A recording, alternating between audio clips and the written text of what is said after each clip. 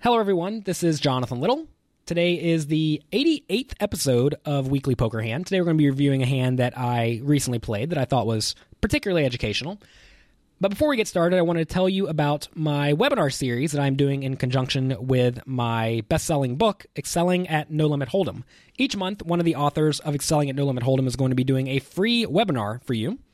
You can sign up at hold'embook.com/live. And if you have not purchased your copy of Excelling at No Limit Hold'em, I strongly suggest you do so. It's been the best-selling poker book since it has come out about a year ago at this point, and it is full of knowledge. There are chapters by a wide range of world-class professional poker players discussing exactly the topic that they are an expert in.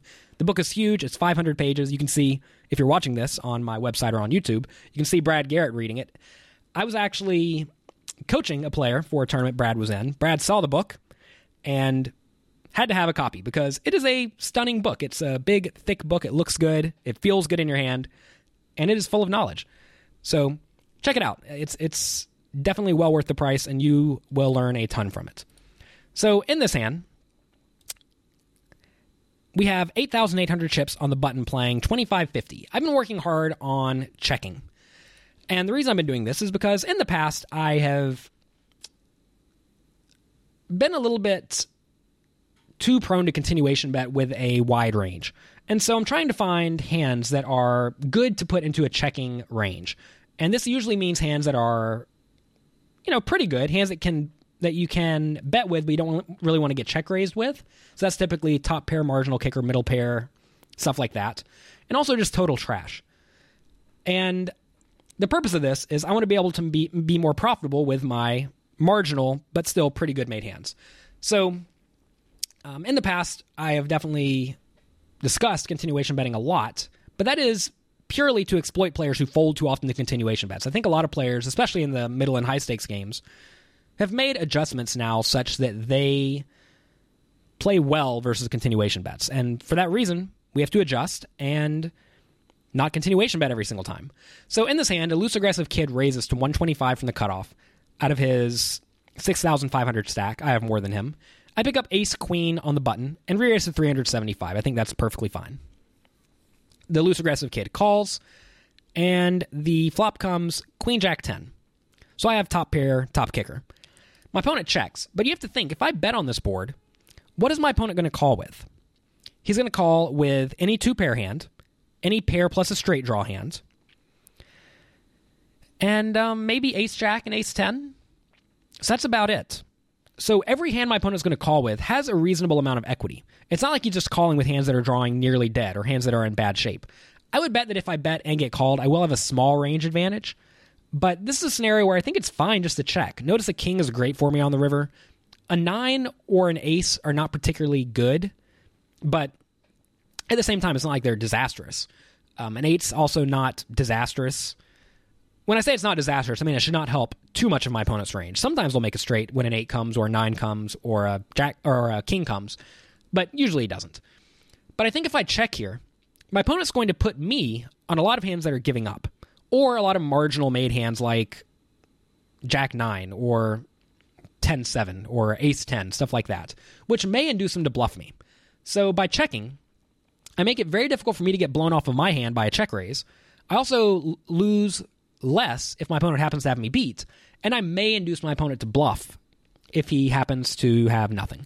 So I like checking behind in this spot. If I was against a player who was not particularly aggressive, notice I am against a loose aggressive kid. If I knew my opponent was especially passive, I would be much more inclined to continuation bet because those players are not going to try to bluff you too often. So turns to 10, not a good card at all for me because if I bet and get called now, what am I going to get called by? Probably not much. The only hand I can realistically see here they can call would be ace-jack, king-jack, maybe king-queen. Everything else is going to fold.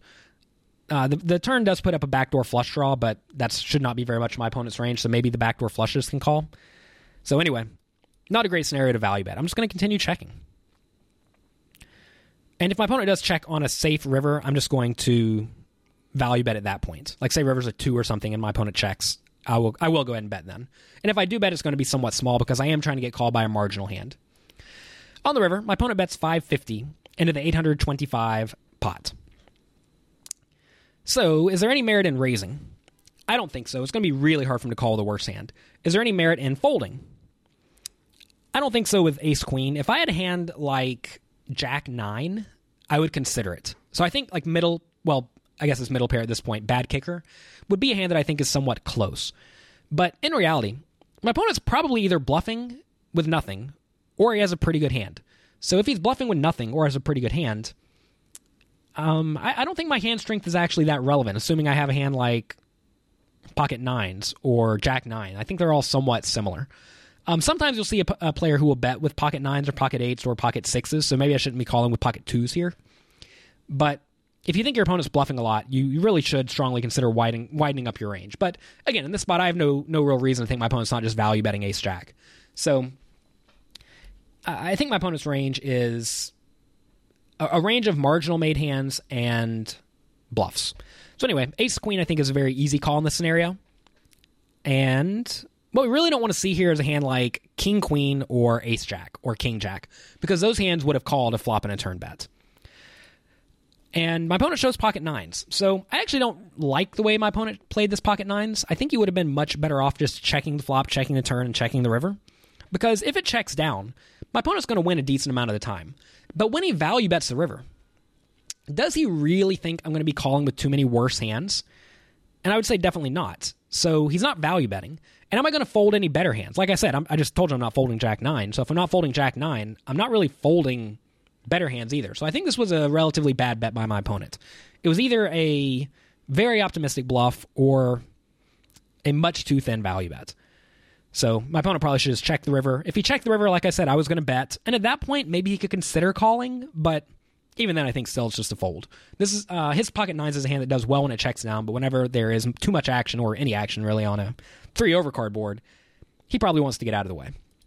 So that's going to be it for this episode. I want to thank all of you for being here. Make sure you follow me on Twitter at Jonathan Little, and make sure to sign up for the free webinars. We had 1,500 people in the last free webinar. They've been more popular than I could possibly imagine. I want to thank all of you for making them a success. And I'm looking forward to seeing you in the next one. You can sign up at hold'embook.com/live. Thank you very much for being here. Good luck in your games, and I'll talk to you next week.